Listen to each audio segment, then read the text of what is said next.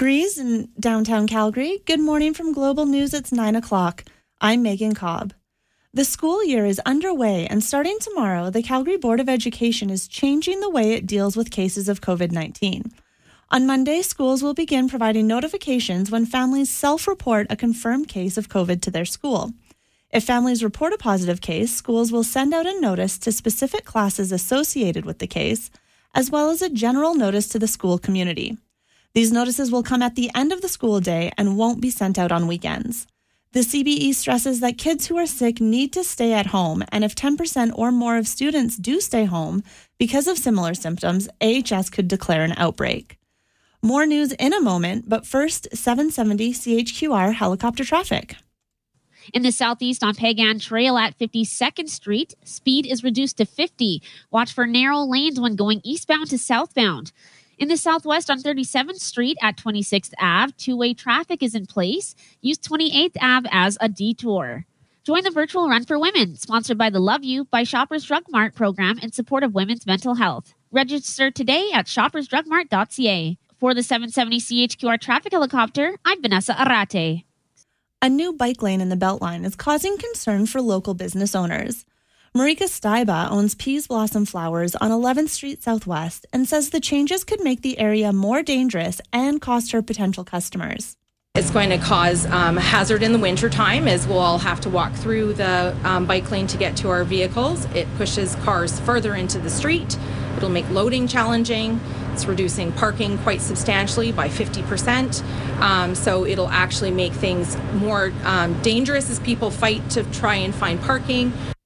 Steiba believes the project was a predetermined plan and is frustrated with how community engagement was done. However, the city says public engagement for the 11th Street project was conducted in August of 2020 and that stakeholder feedback was incorporated into the plan. Decision Canada on Global News Radio. The three main federal party leaders are taking their pitches for votes across the country today. Liberal leader Justin Trudeau spoke with reporters on gun control and climate change, among other issues, at a campaign stop in Montreal this morning. NDP leader Jagmeet Singh spoke at the same time in Sudbury during the first of 4 campaign stops in Northern Ontario today. His last stop of the day will be in Sioux Lookout, where he'll hop onto a Facebook Live to speak with residents of Nunavut. Conservative leader Erin O'Toole is set to speak in Vancouver later today. There's just over a week left until Canadians head to the polls to elect the next federal government. Advance polls are open today and tomorrow for those wanting to cast their vote ahead of the September 20th election day. Polls are open from 9 a.m. to 9 p.m., and you'll need a piece of ID and your voter card. A 25-year-old St. Thomas, Ontario man is facing a charge of assault with a weapon for allegedly throwing gravel at Liberal leader Justin Trudeau at a campaign stop last week. The London Police Service says Shane Marshall has appeared in court and has another appearance scheduled for October 6th. Taking a look at sports, the future is bright for Canadian tennis sensation Leylah Fernandez. The 19-year-old lost the U.S. Open final to Britain's Emma Raducanu yesterday, but she wants to show the world that her magical run was no fluke by returning to the finals again next year. Global News Sky Tracker weather, the fog is starting to clear and showers are expected this afternoon, in addition to a risk of a thunderstorm. We'll see a high of about 17 degrees today. Cloudy overnight with possible showers, cooling down to a low of about 8. And Monday and Tuesday will both be sunny with highs of 17 and 20 degrees. But the rain will be back by Wednesday with a high of only 9 degrees. It's 10 degrees at 9:04. Breaking news when it happens. Our next scheduled news update will be at 9:30. I'm Megan Cobb.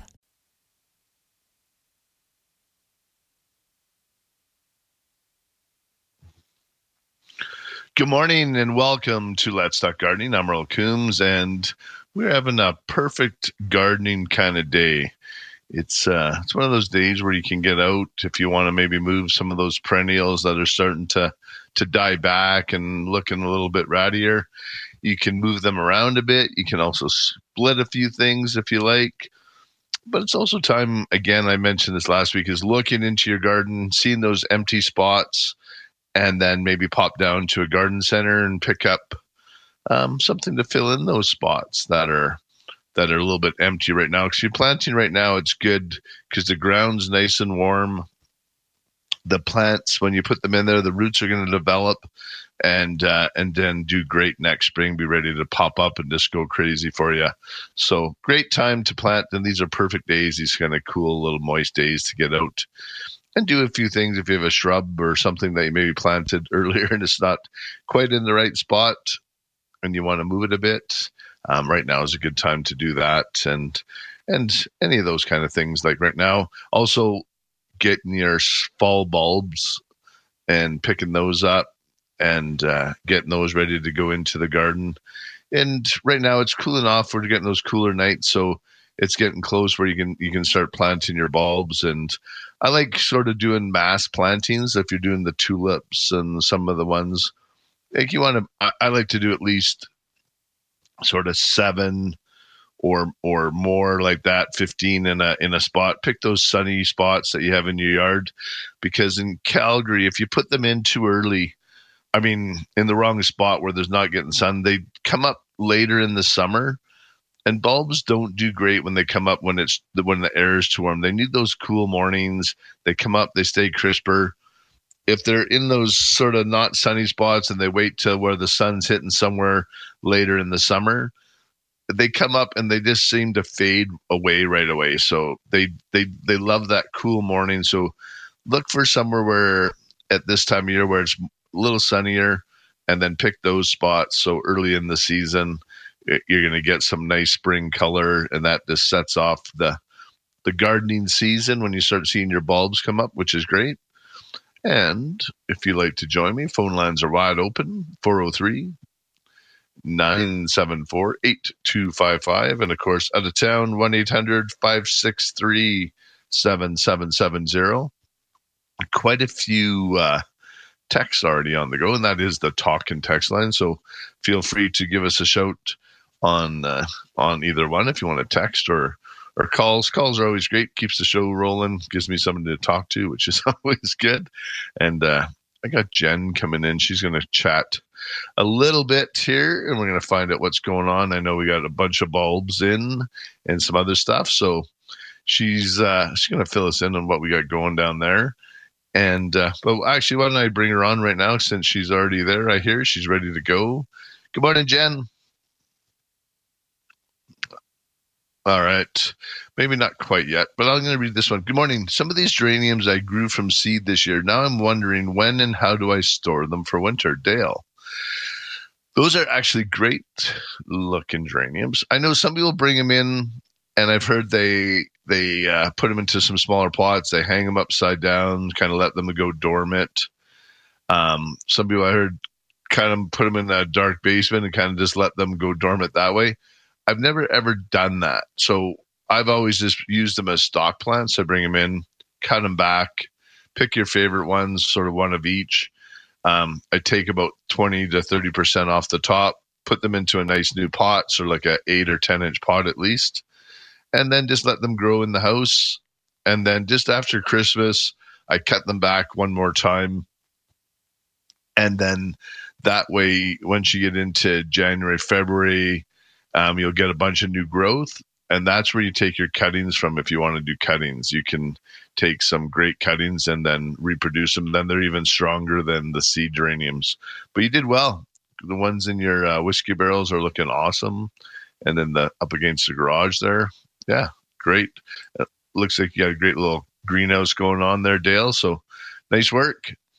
All right. Let's go to Jen. Good morning, Jen. Hello, Merle. How are you? Good, good. You tried to avoid me, but we got you. Yeah, I chickened out and I hung up. No. Technical difficulties. Hey, it happens. Absolutely. Yep. My life story. Yeah, fair enough. Hey, so exciting to see all the bulbs come in. So exciting, yes. So fresh and bright and cheerful, and as we head into our shorter days. Yeah, that's what I love about the bulbs, because they give you that.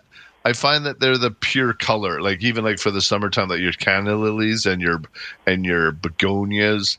If you're getting the ones from the bulbs, like they're just that they're a pure color. Like they give you a nice, vibrant, and and I just love it in the springtime. But they do got to be planted in the right spot. I was mentioning earlier, putting them into some larger, really bright, sunny areas, and then you're looked after well that way.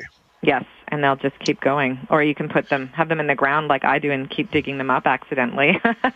I don't know how people mark those, but I don't know. I make a mess of it all the time. I don't know if anybody else does that.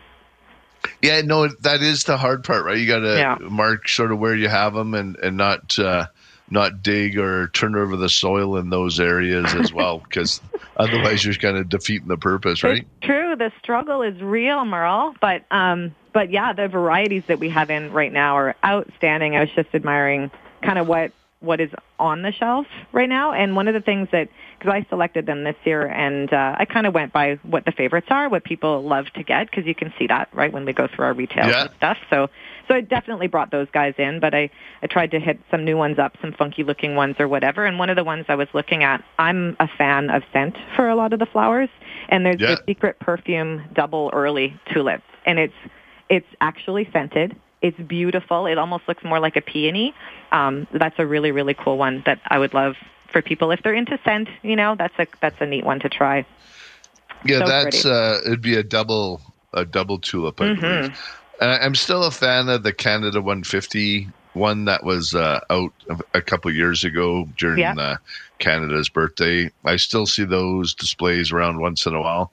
Yeah. So that's sort of one that I really like. But again, just do them in masses, plant them, get them in the nice sunny spots. If you have lots of rabbits or deer, you can spray the bulbs with Bob-X or the plant skid before you put them into the ground, and then give the ground a quick little spray after, just to deter those, because a lot of times the squirrels, they get pretty excited. They see you putting all those bulbs in the ground. They're like, ha, look at that buffet of tulips for me to dig up. So it's very true. And I think there's deer resistant varieties as well. So I did bring those in. I don't know, I don't have a deer issue. So I'd be curious to know from customers what their input is. Yeah, it's hard.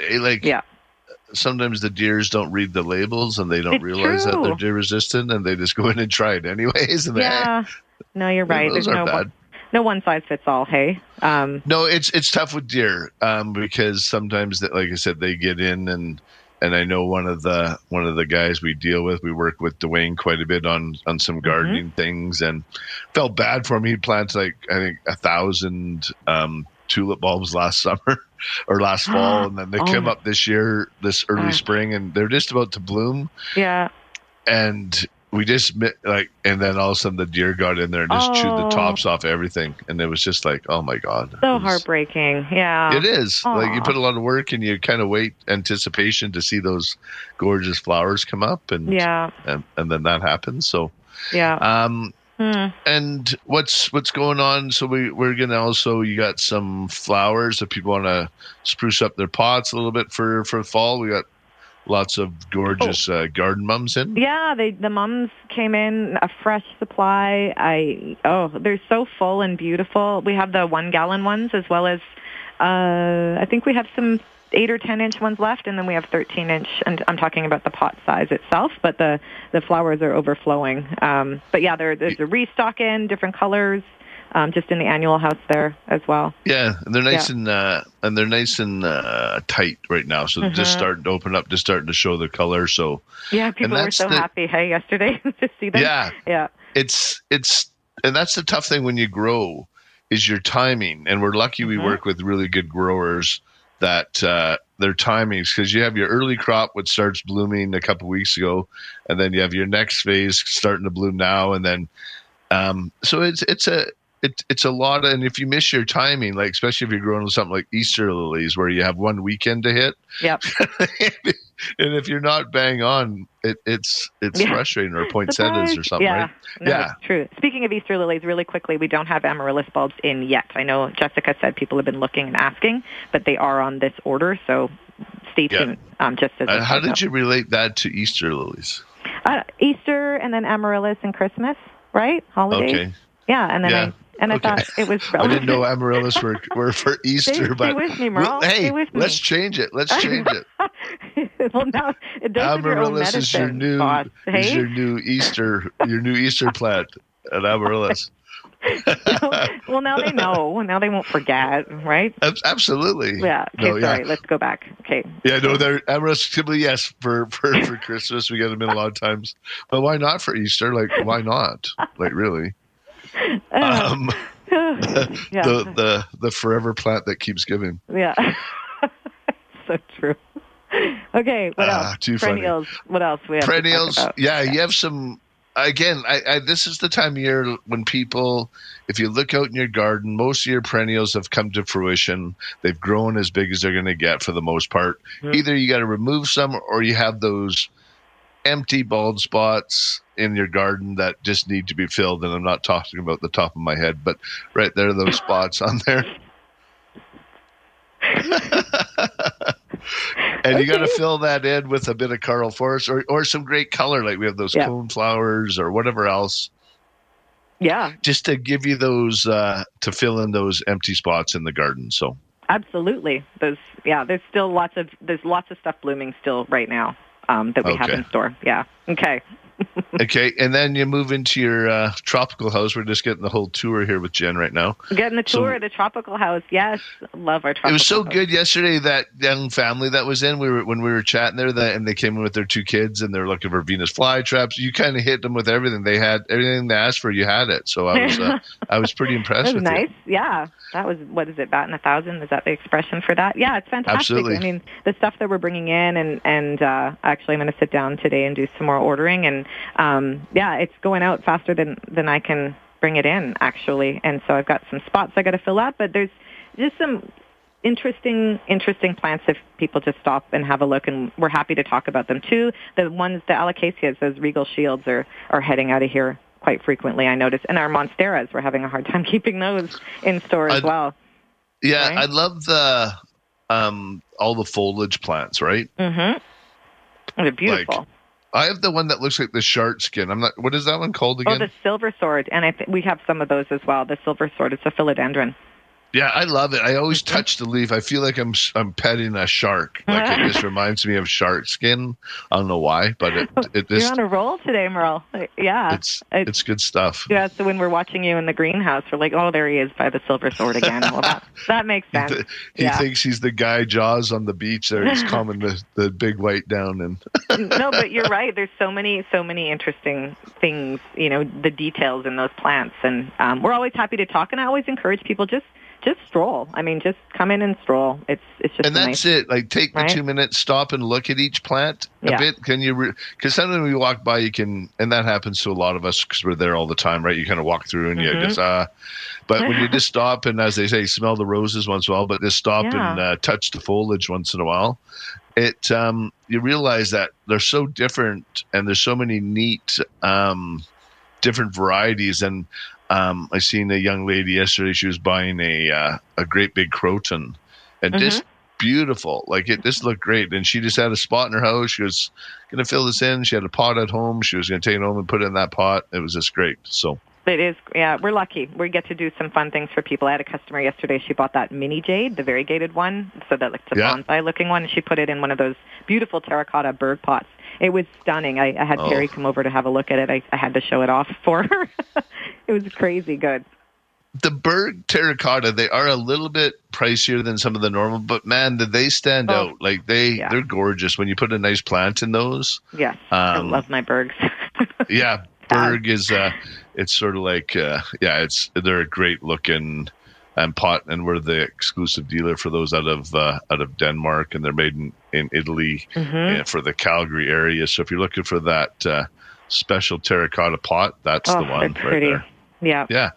All right. Well, sounds like you got everything covered down there, Jen. So look forward. We'll probably see you a little bit later. And who's ever come down, don't forget to say hi to Jen in the greenhouse. I think she's on her own today. Jessica's in as well. She'll be here. Oh, yeah, right. Jess is in today. I forgot. Yeah. All right. Well, there you go. Cool. You got Thanks, Merle. Dynamic duo. You got Jen and Jess, and for all your plant needs. And you got Terry and the team out in the tree lot. So lots of time to plant and do all that kind of stuff out in the garden. So thanks a lot, Jen. You bet. Have a good day. All right. Take care. And I'm going to take a quick break. You're listening to Let's Talk Gardening on 770 CHQR.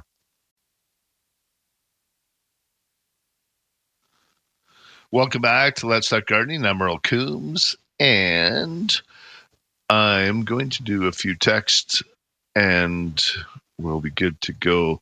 It says here, Merle, I got a rodent problem, and I need to identify. At first, thought it was a vole eating perennials, but there is a difference between voles and moles. It's the moles won't eat your soil. And I just sent a picture over to you. And they look like they have really no eyes. And the voles look like the little mouse. And they eat all kinds of plants. They burrow. They cause all the damage on your tree and shrub roots. And they cause all kinds of damage. The moles, they just more make tunnels and big mounds of dirt all over the place. They don't really eat any of the plants. So you're good to go that way. And what else here? I got a couple other things. Good morning, Merle. I have a clipping from a Virginia creeper. I have it in water, and it's starting to grow roots. I want to plant outside. Is it too late in the season? I would do it as soon as possible. So if you could get out there and plant it right away, that would be great. Typically, I'd like to put it into a pot, let it develop some roots, maybe put it in an unheated garage if you have that ability, sort of just leave it outside in the pot till the first frost sort of dies back. Water it well, and then just put a little bit of mulch over it, and then just store it in a cool, dark place. And then that would be great as well. Either that or just put it in the ground, try and get some roots going on it here as soon as possible. Just make sure if you do plant something like that outside, you don't let it dry out. That would be the biggest problem because there's nothing there to keep it going. So the Virginia creeper will just end up just desiccating and going. So if I was to plant it outside, I'd make sure I water it really well. I'd put bark mulch over top of it, and then I'd water the bark mulch really good right up until freeze up. And then that way it would deal with that, and it should be able to keep the ground frozen.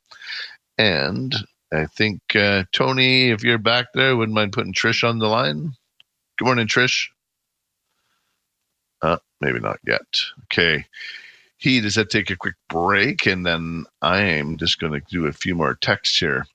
I need to transplant my peony because it was too deep. Should I cut it down first? No, you should leave the foliage on, or I would wait until after the first frost before I did it, or wait till first thing in the spring, because you want that all the nutrients from the leaves and that to go back down into the bulb of that peony. So you don't want to lose all that energy. And digging it up, you might, unless you just did it recently, if it was just within the last year or so you planted, you should be okay. Dig a nice big hole, lift it up, and do it that way. Then you should be okay. But I would definitely not remove any of the foliage from that. I would leave it on, let it die back. All that energy downloads into it, and then you're good to go. It definitely help out on that one. Yeah, and peonies don't like to be planted too deep. I plant them wherever you had them on the pot, right at that same level, and then that typically will do good. They will not perform well if they're planted too deep. All right, let's go to Trish. Good morning, Trish. Oh, actually, I'm already on break time. All right. So when I get back, we're going to go to Trish. I've teased her twice there. So when we get back, we'll definitely go to Trish. You're listening to Let's Talk Gardening on 770 CHQR.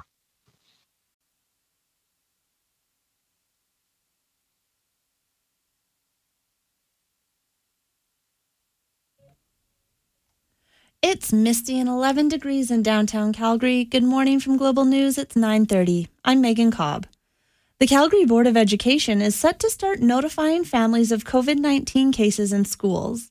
Effective tomorrow, notices of positive cases will be sent out when families self-report a case to their school. The CBE says it is important kids stay home when they are sick. The major federal party leaders are campaigning today, a week ahead of the election. Advance polls are open today and tomorrow until 9 p.m. Police shot and killed a cougar they say was prowling in a Lethbridge subdivision yesterday. Local police say a witness saw the cougar jump a 2-meter fence from an alley into someone's backyard, and officers who responded were faced with an aggressively posturing cougar just yards away. Chance of showers or a thunderstorm later today with a high of 17, cloudy and a low of 8 overnight, sunshine tomorrow with a high of 17. It's 11 degrees. Breaking news when it happens. Our next scheduled news at 10 o'clock. I'm Megan Cobb.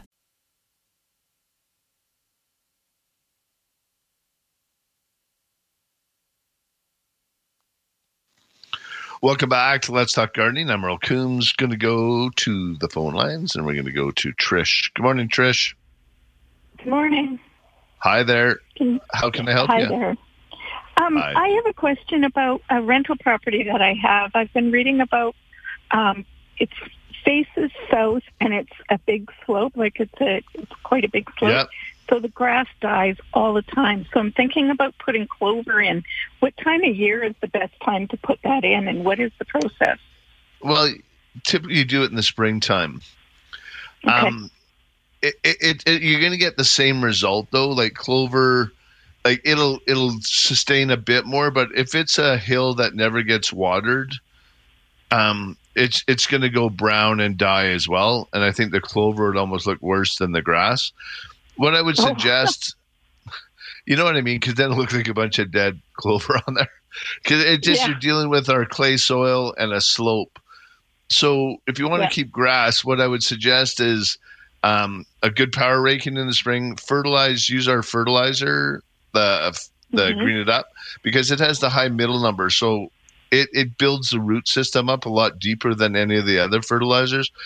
And then you use about half as much water as you would typically on your lawn.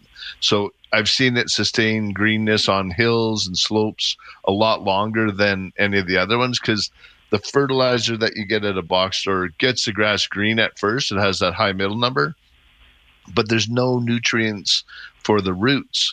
So it gets green, but there's nothing there. So when it gets hot, it just dries out because it's just the foliage. But with our fertilizer, you're developing the roots as well. So then it has something that can store water and it can sustain it, and it'll stay greener a lot longer. So use a lot less water. Okay. The other thing to do is possibly remove the sod, maybe plant some junipers, a couple rocks on there, put some bark mulch, like make it look nice, is another way of doing a slope. And I had a house in Dalhousie like 20 years ago that I lived in, and it was a hillside bungalow that was all slope. I got rid of all my grass and just put plants and rocks and sort of made it look like a park, and then that looked good. So there's some alternatives for that as well. So. Yeah, because this is lucky if it gets watered twice a year. Yeah, no, and it's hard when it's a rental property, and obviously you don't want to force them to water because obviously it goes on their bill and stuff. But hopefully they water a little bit, or if you can subsidize their water bill maybe, and get them to water a little more often. But that would be, or you do something else that is a solution. And like I said, a bit of different xeriscaping, like with the bark mulch and the proper plants in that area, and then it looks great, and then you don't have to worry about it. So. Okay. Thank you very much. Yeah, if you need any help with that, by all means, give our landscape team a call. Conrad loves that kind of stuff, so he's our landscape designer in-house. All righty. Thanks, Trish. Thank you. You're welcome. Bye-bye. Yeah, we're actually pretty fortunate. I have a great team. I don't talk about the landscapers that much lately because we've been so busy and they're going, but we have a great team, Conrad and Luke and Katie in the office there, and Luke's out running the crews, and Conrad's our landscape designer. He's graduated from Guelph. He's actually going to be going for his master's, so we're proud of him. He does a great job, and we do the full 3D design, so Conrad can come in, design your property. He can walk you through it in full 3D. So it's a pretty cool process when you go through it, and you're dealing with someone who's a super passionate in that as well, like with Conrad. And if he needs help, he calls me in once in a while on some of the other projects. And Luke's been with us for almost 8 to 10 years. He was running our landscape team before. Then he was our carpenter for a while. Now he's back to running the whole crew. And so we got a very, very great team, very good team in the landscape department. And Katie keeps them all in line in the office. So we're pretty fortunate there as well. So anyways, where are we at for time? I'm going to go to Hugh. Good morning, Hugh. Hello. Hi, Hugh. How can I help you? Yes, I'm building a raised bed for a neighbor. She's a single mom next door. And nice. It's going to be about 14 inches high. And a couple of questions. I'm wondering if I should put some sand or gravel in the bottom for drainage. Yeah, you should always do make sure there's some sort of, how high is the wall going to be? Yeah, the beds? 14 inches and 30 inches out from the fence. Yeah. You should be fine with that. Like if you're just doing, I would just use I would fill it with like a good potting soil. If it's only 14 inches, and how long are you going to do it? It'll be about 20 feet long. Okay. Yeah. So just like a good garden mix, and then I'd probably fill it 2/3 with the garden mix, and then the top part I would mix in like a potting soil. So that was just nice to work with. It's nice and easy to dig and stuff like that, and you're going to get great results. So good. Okay. Yeah, that's the only thing I wondered about. Yeah. Thank you. All right. You're very welcome. All right. Thanks, you. Take care. Thanks, Merle. Bye-bye. Bye-bye. All right. And if you'd like to join me, phone lines are wide open. You can give me a call at 403-974-8255. And I'm gonna get a lot of questions. I've already had 2 or 3 on this. If you look outside, you'll see your spruce trees are starting to go yellow on the inside of the towards the trunk.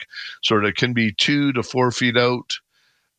Typically, it's a normal process. It's something that it's gonna happen all over the place. Like you see it in your pines, the spruce this time of year, especially when we've had a drier summer. It's the evergreen's natural process where they shed their leaves or shed their needles. So totally fine. So don't worry. And so Mike, you sent me this picture. On some of yours, I would try to remove some of the grass though on those spruce and maybe put bark mulch underneath them. You have some great rocks and things. So I would just I'd rent a sod cutter around the 2-foot perimeter around the outside of those branches, and I'd remove all the grass. And it looks like you just worked hard to get it growing in there. But then you're not hitting it with the lawnmower. I notice you have a couple of broken branches from going by with the lawnmower. So I would do that. I would remove that, put bark mulch around those, go 2 or 3 feet out from the drip line of those branches, and just use the sod cutter, and then spray the rest of it underneath with Roundup. Don't spray the tree, but spray just the grass, and it'll kill that. Then just put 2 or 3 inches of bark mulch over top. And it'll save a lot of work in the future of trying to keep that grass green and mowing and all that. You'll end up with a lot nicer look, and the trees will be thankful because then they can just drop their needles. They can do their thing. It's going to hold moisture, and it makes it way better for everybody. And I'm going to take a quick break. If you want to join me after the break, 403-974-8255. You're listening to Let's Talk Gardening on 770 CHQR.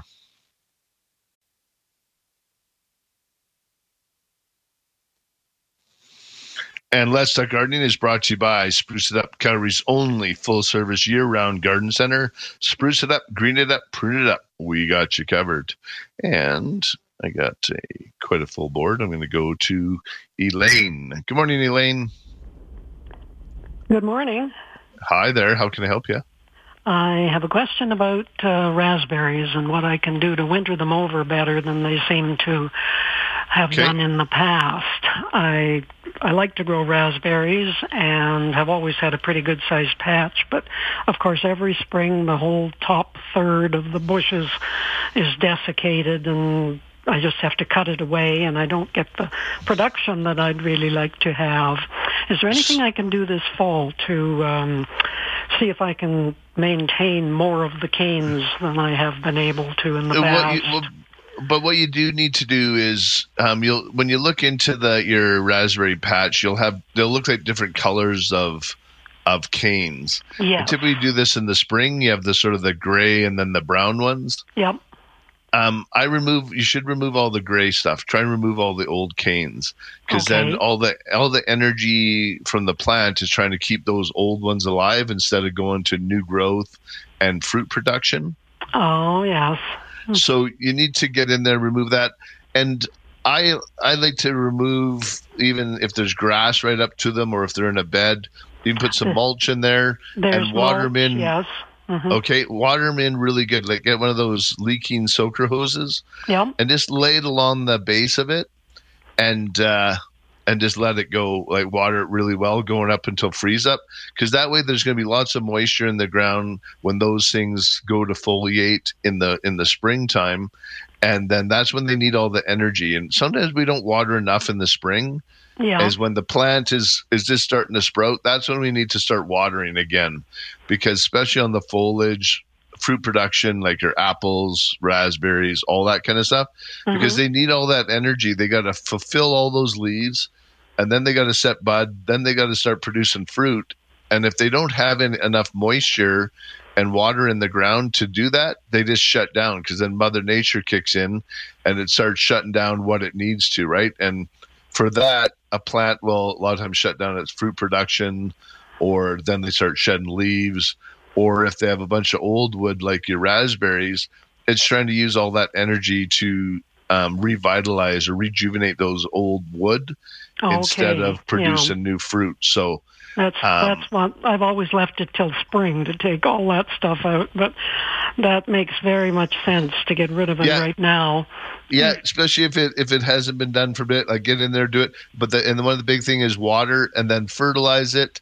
You can use our lawn fertilizer. You can sprinkle it all along the base of your hedge there, of the raspberry patch as well. Or you can use any of the Evolve. We have a tree and shrub fertilizer that you can add to the soil, because they're heavy feeders, right? You got a lot of foliage, and you're also producing a lot of fruit. So, yes. Oh, thank you very much. That'll really help, I hope, for next year. Awesome. Well, let me know. Hopefully that works out for you, Elaine. Take care. Thanks, Merle. I love your show. Much. Thank you so much. I appreciate it. Bye-bye. All right. And where I'm at for time, I'm good. I'm going to go to Johanna. Good morning, Johanna. Good morning. Thank you for taking my call. You're very welcome. I'm in Medicine Hat, and I've been battling deer with my apple tree, so I'd like to move it to the backyard. It's about 10 feet tall, and I'm not sure if I should be doing it now or if I should be waiting till the spring. How long has it been in the ground for? About 3 years, I would say. And what's your thought? Like, are you just going to try and dig it out by hand and lift it up? Yes.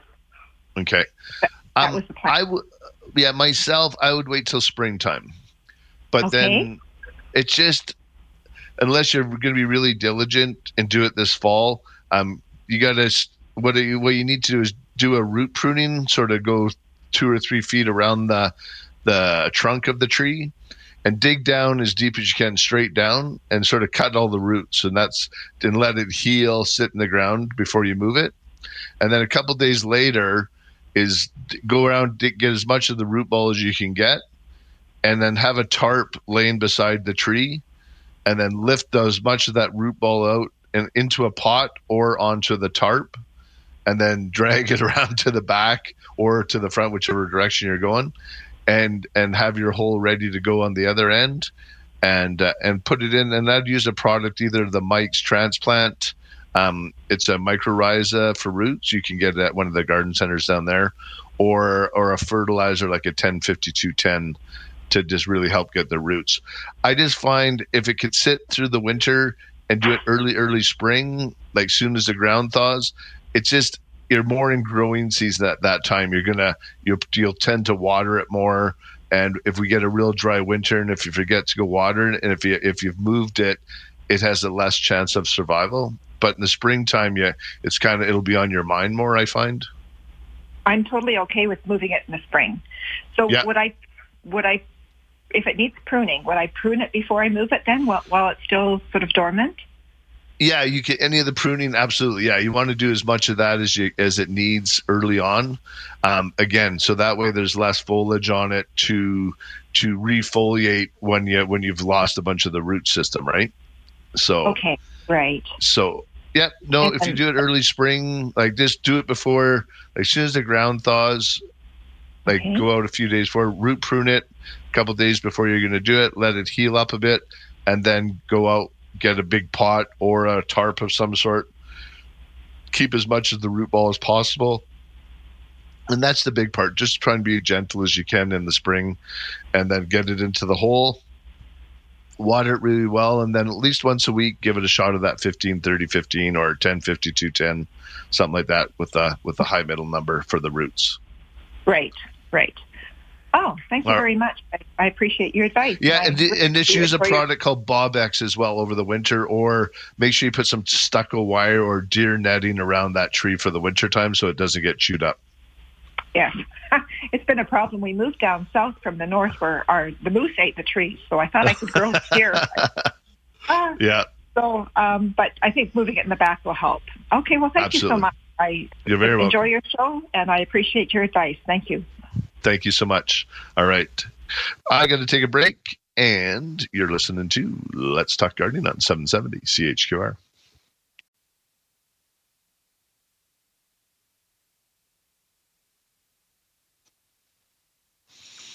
Good morning and welcome back to Let's Talk Gardening. And if you'd like to join me, phone lines are open, 403-974-8255. And I'm going to go to Don. Good morning, Don. Yeah, hi, Merle. Hey, how can I help you? How are you today? I'm doing awesome. And yourself? Yeah, really good. Thanks, Merle. I live in Black Diamond. Oh, nice. Love it down there. I met you this last spring at Spruce It Up. Yeah. I got some Armenian cucumbers, and I grew about 10 plants in a window box in a pot, one of the big tree pots. And they grew up 4 feet high. I had about 100 male flowers, but I got no female flowers. I didn't get a cucumber off all 10 plants. What happened? Yeah, I'm trying to think why you wouldn't have had any of the other flowers. Flowers at all. They were all male, and there was over 100 flowers, and they grew up about 4 to the top of my railing on my deck. Because typically when I read about those, it just says like Armenian cucumbers have both male and female flowers. Male flowers will appear first, and will continue to bloom, and about 2 weeks later, the first of the female flowers will appear. Yeah, both types of flowers are yellow. Yeah, I got no female flowers at all. There was not a cucumber grew on all 10 plants. And so I was wondering. My brother-in-law, he grows them out in Saskatchewan, and so I said, well, I'm going to try them, and got seed, but I didn't get a cucumber, and we couldn't figure out what was happening. Yeah, because usually, did you get lots of blooms though? Like lots of the male ones? Over 100 blooms, but they were all male. Where it wasn't a female flower. Did you put out some flowers for them to come? No. I didn't know what to do, And we finally, my wife said, well, I'm not watering anymore, so. Yeah, and this. Yeah, no, that's unusual that you would just get one species of flower on it. Reading it, they say encourage if you plant oregano, basil, and other flowering plants nearby, that will help them as well for the for pollination to bring the bees in. Yeah, to help. Well, there wasn't a lot of bees this year. That was a problem out here. Yeah, I have noticed that. I know I was listening to the radio show the other day, and they were talking about how bad the wasps are up in Edmonton, but we haven't had that, I find, down here, because usually at the garden center I get a ton of people coming in asking for wasp solutions, and we just haven't had that. Yeah, well, we had wasps because my wife had to wipe out a couple of nests in the shed and stuff and under the deck, but then there was a couple of ground nests too. So yeah, the only thing, I just maybe just a bad batch, but it just seems weird. I'm not too sure why you wouldn't have got the other ones. If you're getting lots of flowers, it sounds like you had the right nutrients in the soil in that. Well, we used the what was it? It's a bagged soil anyway, but Yeah, no, it sounded like you had everything going correct. They grew nice. I mean, they crawled up the lattice on my deck and got up about 4 feet high, and we had lots of heat, so which is great. Oh yeah, but I didn't get a female flower at all, and I was just kind of wondering if you knew what might have happened. No, I guess I'll try next year again and see what'll happen. I got them from West Coast Seeds, so yeah, those are good seeds. I know that we carry those in the store, and those are great. So I would just give it another shot. I'll do a bit of research, and if I come up with something, I'll mention. Or if anybody else has any ideas, give us a shout, and you can help Don and I out. Okay, thanks, Merle. Thanks, Don. Take care. Nice to hear from you. Bye-bye. Take care. Bye-bye. All right, and I got to take a break. You're listening to Let's Talk Gardening on 770 CHQR.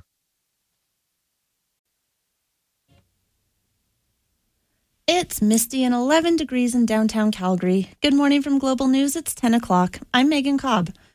Just under 2 weeks into the school year, and the Calgary Board of Education is changing the way it deals with cases of COVID-19. Starting tomorrow, schools will begin providing notifications when families self-report a confirmed case of COVID to their school. If families report a positive case, schools will send out a notice to the specific classes associated with the case, as well as a general notice to the school community. Those notices will come at the end of the school day and won't be sent out on weekends. The CBE stresses kids who are sick need to stay home, and if 10% or more of students stay home because of similar symptoms, AHS could declare an outbreak. With kids back in school, what they'll be taught next year is top of mind for many Albertans. Hundreds turned out for a rally at the Alberta Legislature yesterday, protesting the UCP's draft K-6 curriculum. Global's Nicole Stilger with more on the ongoing calls to scrap it. What was produced does not represent what we know to be high-quality curriculum. Carla Peck has consulted on curriculum development across Canada and internationally. She says it's all about having as many perspectives and experts as possible at the table, something she says the UCP didn't do. If this curriculum, which experts across the board have said in every single subject area there are some serious problems, if this curriculum is ultimately enacted, we could be stuck with it for decades. For months, some of the major criticisms of the proposed curriculum included concerns over plagiarism and that it teaches a Eurocentric history while giving short shrift to Francophone and Indigenous perspectives. It's so important that we get this right, and the current draft is garbage. It doesn't deserve to be in any school in Alberta. The province says the draft curriculum is just that, a draft. In a statement, Education Minister Adriana Lagrange's press secretary says Alberta Education is listening and working with parents and educators to make improvements. Nicole Stilger, Global News. Decision Canada on Global News Radio. With just over a week to go until the federal election, the major party leaders are continuing to campaign across Canada. Liberal leader Justin Trudeau spoke with reporters on gun control and climate change, among other issues, at a campaign stop near Montreal this morning. Speaking in La Prairie, Quebec, Trudeau slammed Conservative leader Erin O'Toole's stance on gun control. Erin O'Toole specifically made a promise to the gun lobby that he would reverse our ban on military-style assault weapons. That's why the gun lobby is busy out there campaigning to make sure that people vote for Erin O'Toole so that he can keep his promise to them. That's not what Canadians want. O'Toole is set to speak in Vancouver later today. NDP leader Jagmeet Singh spoke this morning in Sudbury during the first of 4 campaign stops in Northern Ontario for him today. According to Michelle Rempel-Garner's Twitter account, the Conservative candidate for Calgary Nose Hill has filed a libel notice against a Liberal Party candidate. The notice states Rempel's reputation was targeted when Liberal New Brunswick Southwest candidate Jason Hickey suggested she edited a video and shared it online. In the video, Hickey is talking about capital gains tax on homes.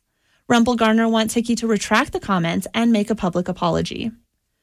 The cleanup continues today after Hurricane Larry left a path of destruction this weekend along the southern coast of Newfoundland and Labrador. The city of St. John's is asking residents to stay home so crews can repair downed power lines and clean up branches and scattered debris. The Category 1 storm arrived with heavy rain and sustained winds of 130 kilometers per hour across the Avalon Peninsula. Taking a look at sports, the Stampeders snapped a 2-game losing skid and avoided losing both ends of the Labor Day series with a 32-16 win over the Edmonton Elks last night. Bo Levi Mitchell was in the lineup for the first time since August 8th when he fractured his fibula in the season opener. The Toronto Blue Jays will send Steven Matz to the mound for the finale of a 4-game series at Baltimore this afternoon. The Blue Jays swept a doubleheader yesterday. Global News Sky Tracker weather. Showers are expected this afternoon with a chance of a thunderstorm later in the day, reaching a high of 17. Cloudy with possible showers overnight, cooling to a low of 8, and tomorrow will be sunny with a high of 17. It's 11 degrees at 10:05. Breaking news when it happens. Our next scheduled update at 10:30. I'm Megan Cobb.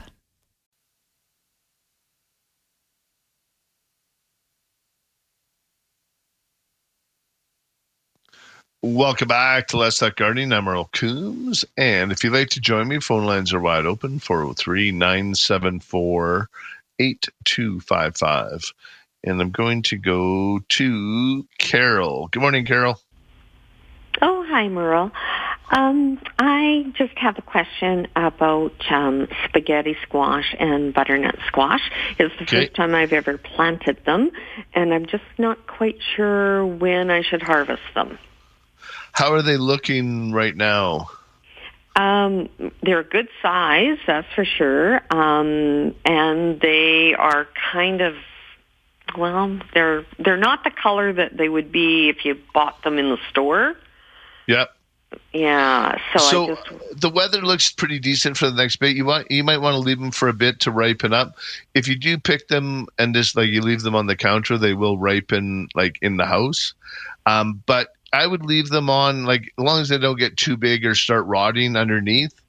So I'd leave them on the vine a little bit longer. I know I'm amazed at the size. This is when all the energy goes into them, because I just know even Terry at the garden center out in our tree lot, he has a pumpkin patch. He's growing these giant pumpkins.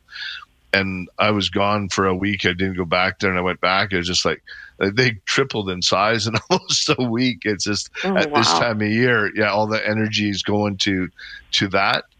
So I myself would just leave them up until the first frost if they haven't got to where you want them to be, and then after that you pretty much have to pick them anyways. And just watch that they can't go too cold. If you get to that -2, they'll get mushy. So you just want to make sure you pull them out before that. But a lot of people leave them until they're ripe on the vine. And have you pulled any off and tried them yet? Or I haven't. No, I haven't. Yeah. So maybe try one of them and sort of see what stage it's at. And it's going to vary depending on how much sun you're getting and what location as well. So okay.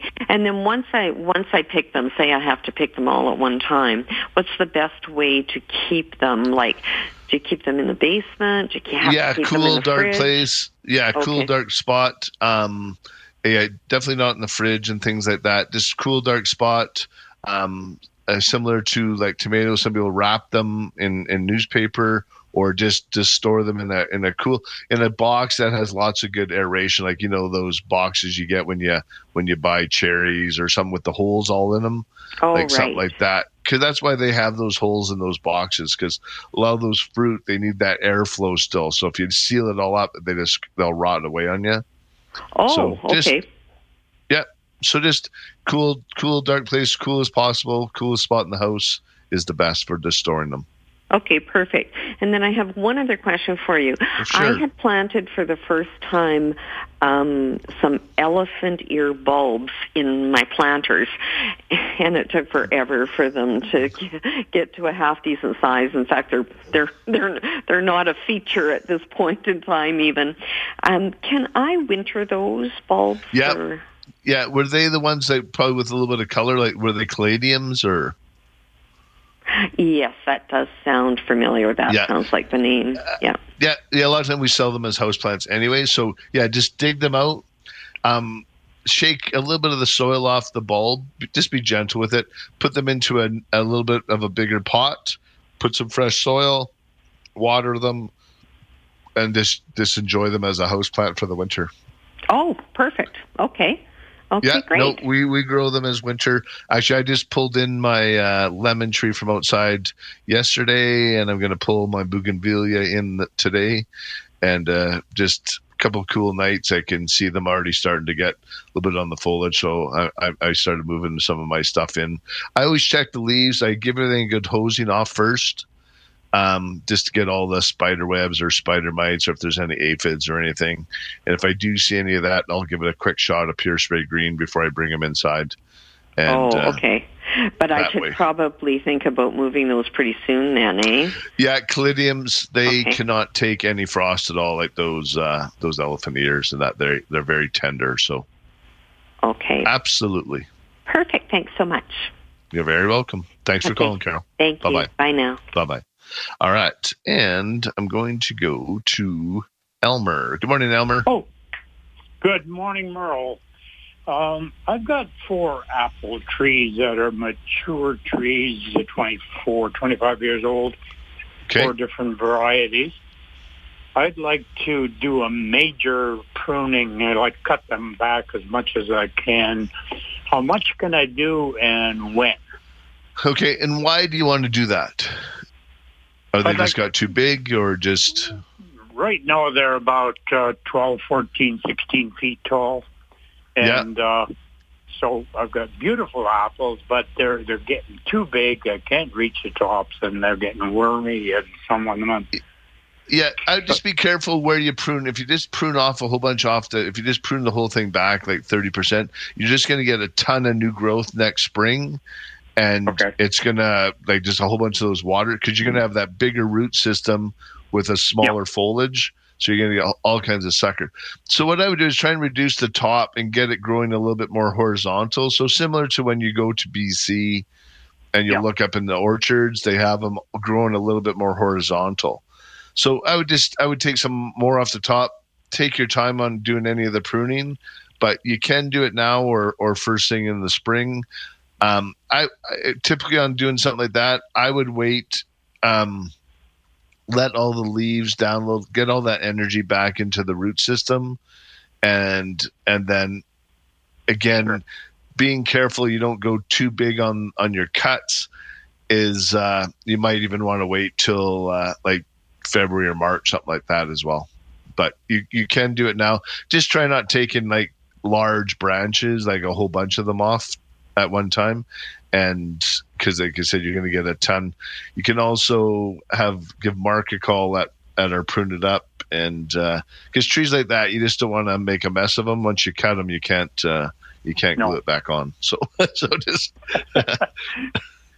Appreciate that. Just be careful on that, and like I said, just really take your time on cutting, like one at a time, and make sure, and take a look at where you're doing your cut, where the branch is pointing below where you're making the cut. Like make sure you're not pointing it inside or outside, because that's going to be the main branch above right below where you make your cut. So you want that branch pointing in the right direction. Gotcha. Okay. Does that make sense? Get a major cutback? Can you go 40, 50% on a tree like that or not? There would be no sense, because all you're going to do, Elmer, you're just going to get a ton of new growth. It's just going to try and get right back to that spot again anyways. And you're going to make a weak tree. Like it just... Yeah, I see it all the time. I see people that cut them way back and they just get a whole bunch of growth, and then it's just a mess, right? You're better just to reduce it on the top a bit, take a couple feet off, get it going in the right direction, do some nice horizontal pruning, get it shaped. And sometimes it takes 2 or 3 years to get it like to the right spot. But just to do a 40, 50%, I 100% wouldn't do it. It would just, it's just going to cause all kinds of stress. And you're going to get tons of new growth next spring, and it's just going to be all those water suckers everywhere growing all over that tree. Yeah, and you'll just make a mess. I'll be honest with you. Like, and And I'd drive by there. And then when I drive by your house, I'd say, Elmer, what'd you do, man? Huh? Thanks, Elmer. I appreciate that. All right. Yeah, but like I said, feel free to give Mark a shout. He'd be more than happy to give you some advice and look at him for you. I'm out in Saskatchewan, 12 miles from the Manitoba border. Okay, well, yeah, if there's the arborists out there, but just, Elmer, just take your time, just one or two cuts, and then just take your time. It's going to take a year or two to get it where you want it to be. Just don't try and do it all at once. All right? Great stuff. Patience. Thank you so much. Yeah. All right. Take care. Bye-bye. All right. Yeah, Mark wouldn't mind a trip to Manitoba, so why not? Let's send them out there. But right now I'm going to take a break. If you want to join me, phone lines are wide open, 403-974-8255. You're listening to Let's Talk Gardening on 770 CHQR.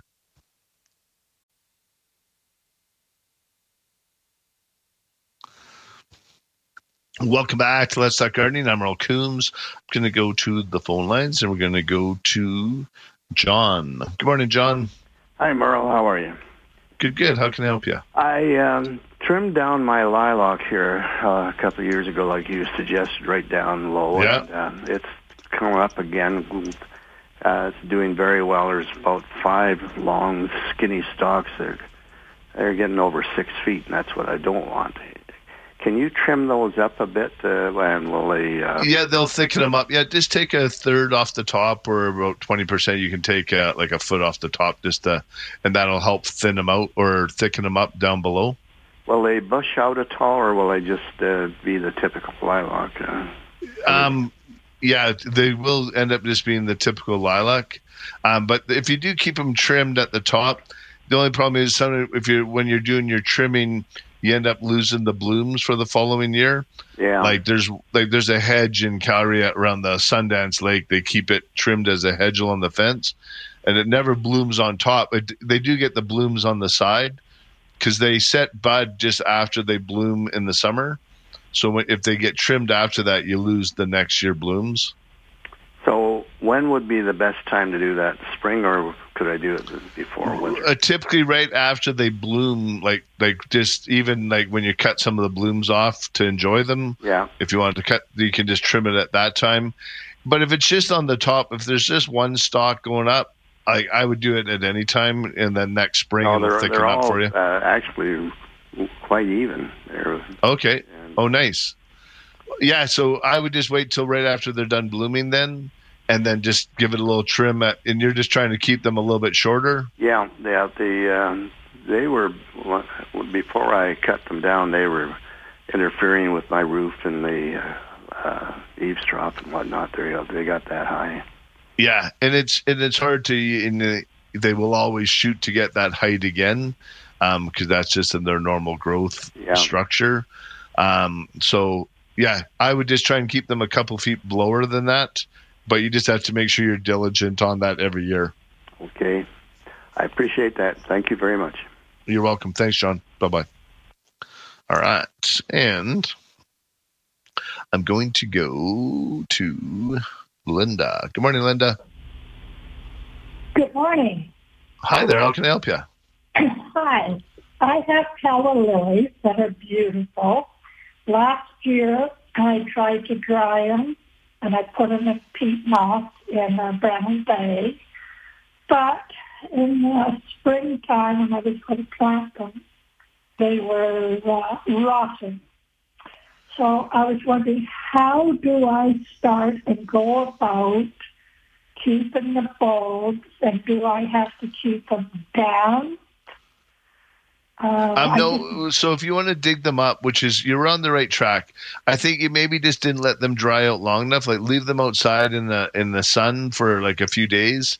Just let them dry up nicely, and then make sure if you do put them in, I like using a box rather than a bag, because then it can breathe a bit more.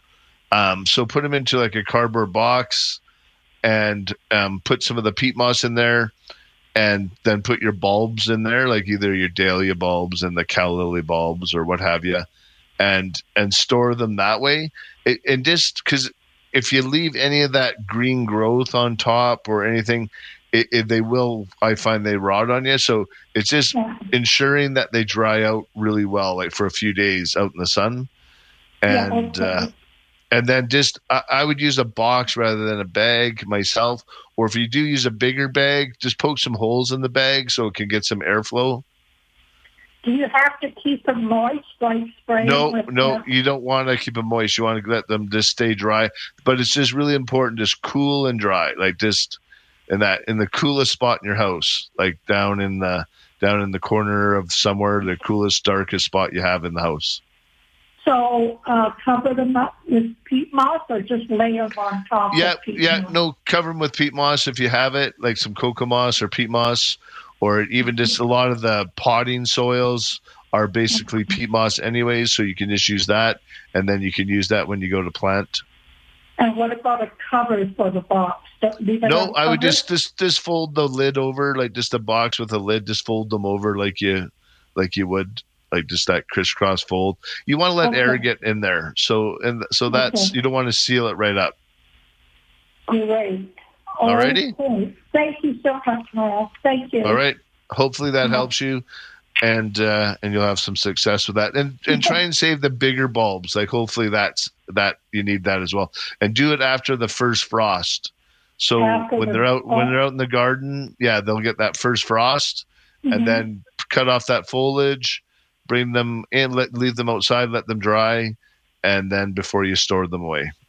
So you're saying after the first frost, even though the foliage is still green? Well, after the first frost, it'll either be brown or black or whatever. It'll turn to mush right away. I know. Yeah, I know. Okay. Thank you. All righty. Bye. All right. Have a good day. Right. You too. Thanks, Linda. Bye-bye. All right.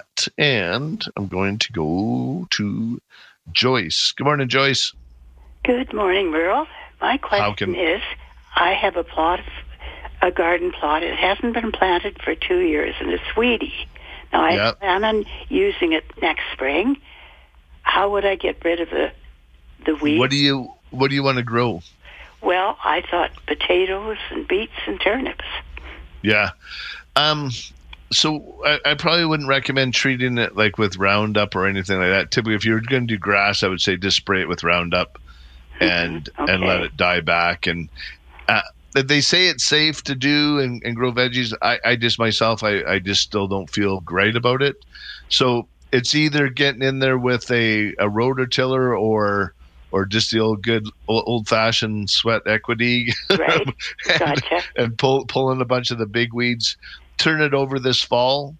Rototill it all up, and then pull out as much as the weed as possible after you rototill, this because that's where all the seeds will be, right? Gotcha. And all that. And so just remove all that, and then next spring again, rototill it one more time before you plant, and then it's just a matter of keeping on it. It's just and when it's easy, if you get yourself one of those 3-prong cultivators. And you go along and you weed it sort of every 3 or 4 days, and you keep on top of it. Then it's not a problem. It just when it gets left, like you were saying, for a couple of years, and then all of a sudden now you got a big job to deal with, right? Right. So the initial one, there's not an easy button for that one, unfortunately, Joyce. It's just getting in there and pulling a bunch of the weeds and going from there. So you're telling me I'll get in shape in the summer next year, right? Absolutely. Okay. Thank you, Merle. Thank you. I enjoy your show. Thank you so much for listening. Thank you, Joyce. Bye-bye. All right. Yeah, unfortunately, sometimes on those circumstances, there's not the easy button, and sometimes you wish there was, but unfortunately, we don't have that. And when things get left, it's just a matter of getting in there and putting the time in and doing the work. And I got a quick text here before the end of this, before I need to take a break. Good morning, Merle. First off, I so enjoy your show, and you've taught me so much. Well, thank you. And I learn all the time listening to everybody. It pushes my knowledge up, and if I don't know something, I try to figure it out. So I appreciate, and I love doing it. It's something I look forward to every Sunday. And I totally enjoy it. My question is to you, should I be giving my brand new trees that were planted in the summer some fertilizer before winter? and what product is best. Absolutely. And what I would do is the most important thing is to water them well.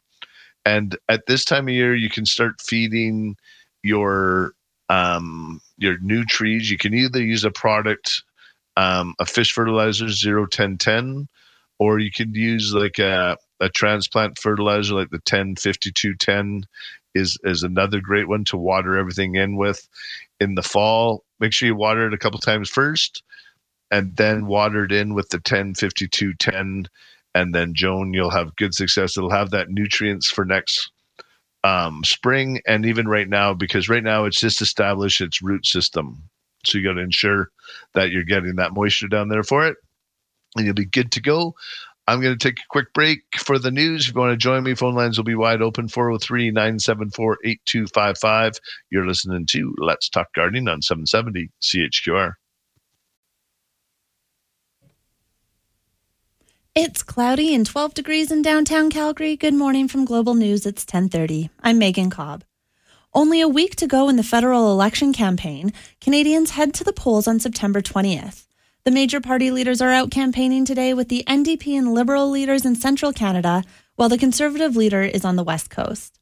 An Ontario man is facing a charge of assault with a weapon for allegedly throwing gravel at Justin Trudeau at a campaign stop last week. London Police Service says Shane Marshall has appeared in court and has another appearance scheduled for October 6th. Cleanup continues today after Hurricane Larry brought heavy rains and wind, leaving a path of destruction this weekend along the southern coast of Newfoundland and Labrador. Chance of showers or a thunderstorm later today with a high of 17, cloudy and a low of 8 overnight. It's 12 degrees. Breaking news when it happens. Our next scheduled news at 11 o'clock. I'm Megan Cobb.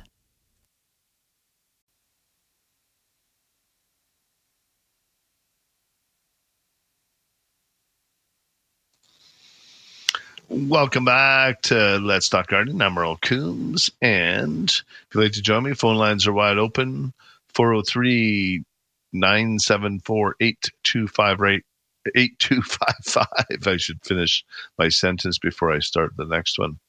And I'm going to go to the phone lines. We're going to go to Cheryl. Good morning, Cheryl. Hi, how are you, Merle?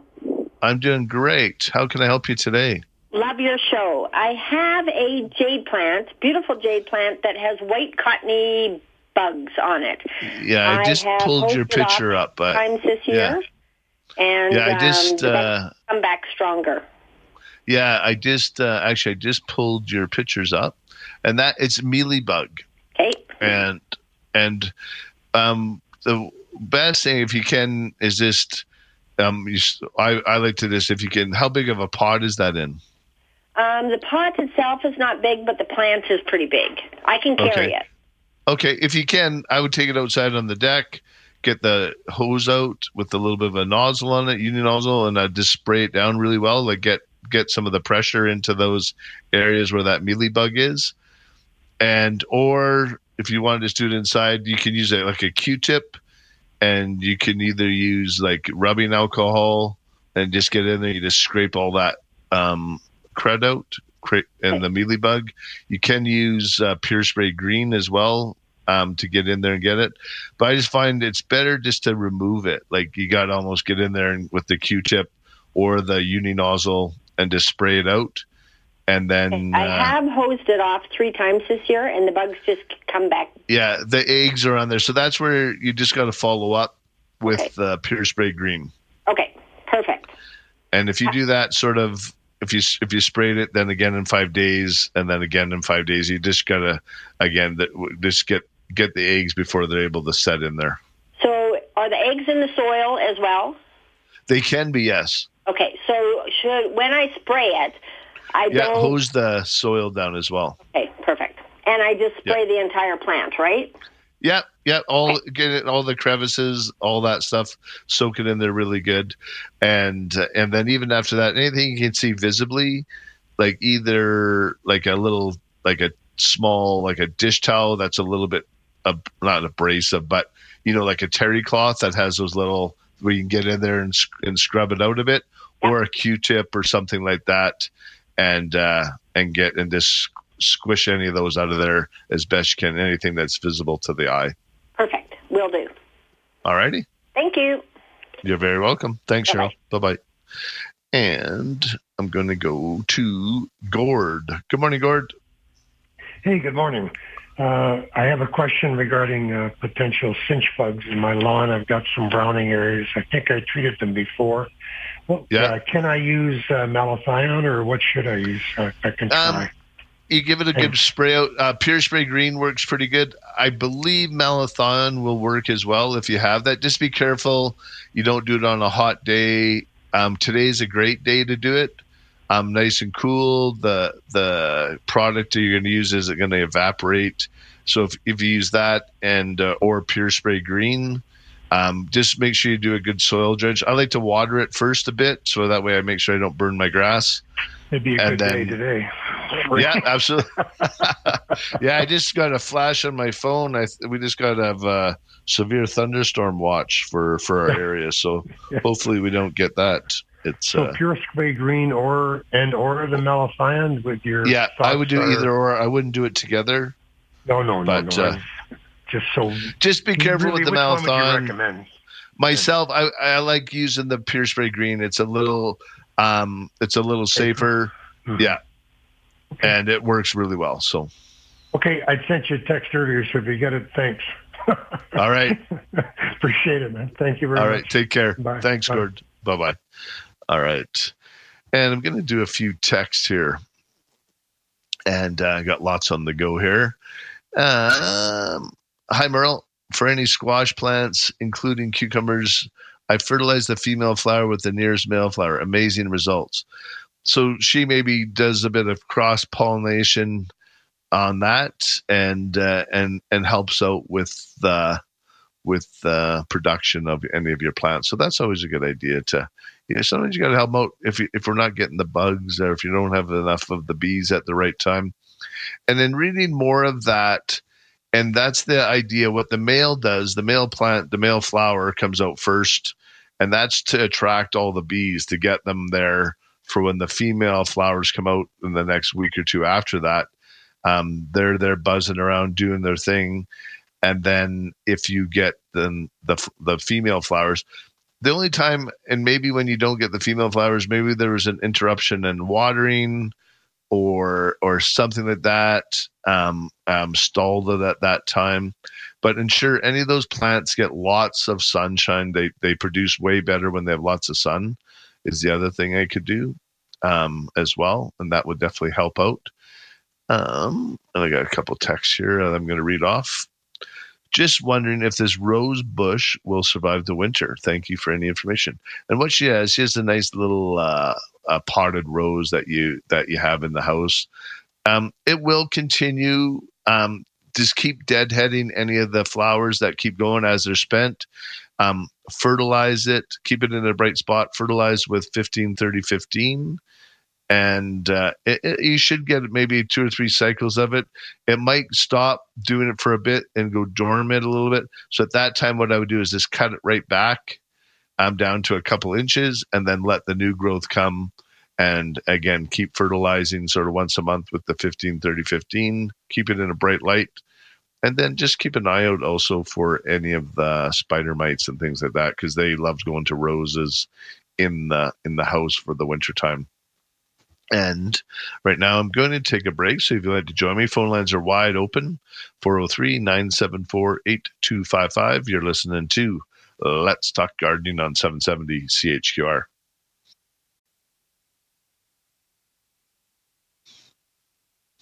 And Let's Talk Gardening is brought to you by Spruce It Up, Calgary's only year-round full-service garden center. Spruce it up, green it up, prune it up. We got you covered.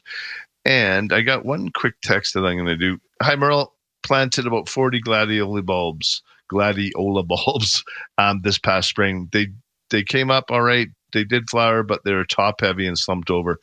They typically do need staking, unfortunately, unless you just got them in the right spot without any wind, because sometimes they get top heavy, and depending on your soil and how well they get rooted in, they become really quite top heavy and they will blow over. So either you stake them or you put a small trellis around them of some sort to hold them up. Those do need to get pulled up, Terry. He's up in Sundre. And so what I would do is similar to what I mentioned earlier with the canna lily bulb or the calla lilies or dahlias. They need to be pulled up and they need to be dried out, shake all the soil off. They need to be dried out really well. Put them into a cardboard box with some peat moss, really dry peat moss, make sure it's dry. Store them in a cool, dark place. But it's important to do this all after the frost. And with the gladiola, it's going to be a little bit longer than some of the other plants because they can take a bit more frost than some of the other ones that we've mentioned in the past. All right. And I'm going to go to the phone lines as we get a full board. I'm going to go to Joyce. Good morning, Joyce. Hi. Hi there. Hi. How can I help you? I have a question about storing a ceramic planter. It was a present for Mother's Day, so I want to make sure it survives. It's quite tall. It's about waist high. And it said on it frost-proof, but I don't think that would include 30 below somehow. Long as it's not full of soil and really wet soil going into fall. We have quite a few, and if it's the good Asian clay, they are frost resistant, like you say, frost proof, frost resistant. I leave all ours outside all winter. I store them. A lot of times I'll flip them upside down, or make sure they have a good drainage hole, just so water doesn't fill up and get that expansion on it. If it gets full of water and the ice can build up, and then that's what splits it. It's not really the cold; it's more the moisture that gets in on it, and then that's what splits it. So, okay, I suspect this one did come from your place. Okay, nice. Yeah, we have a good selection of pottery. So that's indeed. And it's been beautiful all summer. And the other thing was the amount of dirt you have to put in it. Yes. And I wondered if there's anything that you could use in, say, the bottom half instead of potting soil, because it took almost a sack of potting soil. Yeah. So what I do is I fill it up with soil the first year, and then every year after that, I remove the top third, and I leave the bottom stuff in there, and I just rejuvenate the top 30% of the pot, and leave it. We do have these things called, I think they're upsidaisies. If it's a round or square, it's shaped and it has a bit of a wedge along the side of it, so it only goes down the pot a certain amount, like halfway. And then you just fill the soil up over top of the upsy-daisy, and the bottom half never gets filled up. Or some people have used like the plastic milk jugs or something like that, or empty 2-liter pop bottles. Fill the bottom half with those, and then that way you get good drainage, and then also you're getting you don't have to use as much soil. Yeah, it did take a lot. Yeah, and that's and I totally agree. But on that, typically what I do is then I just in the fall when I dig out my plants, I dig out the top third, and then I just leave it, and then I just add the top 30%. I don't replace the whole soil every year. So as long as I sort of loosened the bottom 2/3 of totally the soil, fine. Yeah, and made sure it was dry, it would be okay. Yeah, absolutely. Okay. And if you want to be a little extra careful, you could put like a clear garbage bag over it, or a regular garbage bag, or if you want to move it inside into a garage or something like that, it doesn't hurt. I thought I'd put it in the potting shed. It's fairly substantial. It used to be an old smokehouse. Yeah, so I thought I would cover something it like and that. Put it in there. That's definitely, any of that helps for sure. Yeah, I don't want to put it anywhere where it might get a ding. Yeah, no, absolutely. Yeah. Okay, thanks very much. You're on the right track. Thanks, Joyce. Take care. Thanks. Bye-bye. Bye-bye. Yeah, and in Calgary, it is. We have a fierce weather, right? We go from sometimes in the summer and especially in the winter time, it can be -20 one day, and then all of a sudden it's +20. And it always seems like, especially around Christmas time in December, because there's been a lot of Christmas days I've been out barbecuing a turkey, and it's +10 out or +15, and you're out there in your shorts on the deck, and then other times when it could be -20. So we definitely get that variety of weather. But right now I'm going to go to Joan. Good morning, Joan. Yes, hello. Hi there. You wanted to know how to mark where your bulbs are planted? Yeah. Do you have a tip on that? Yeah. I ring all the bulbs when they come up in the spring with small rocks. White granite, crushed rocks, whatever. And then I plant annuals like Clarkia, poppies, Shirley poppies, soldier poppies, or marigolds, something like that. And then I don't dig them up. And after the bulbs are spent, then you have something growing in that patch. That's nice. That's a great way to do it. Yeah. And you're planting something that you don't need to dig really deep, so you're not going to dig up the roots either, right? No.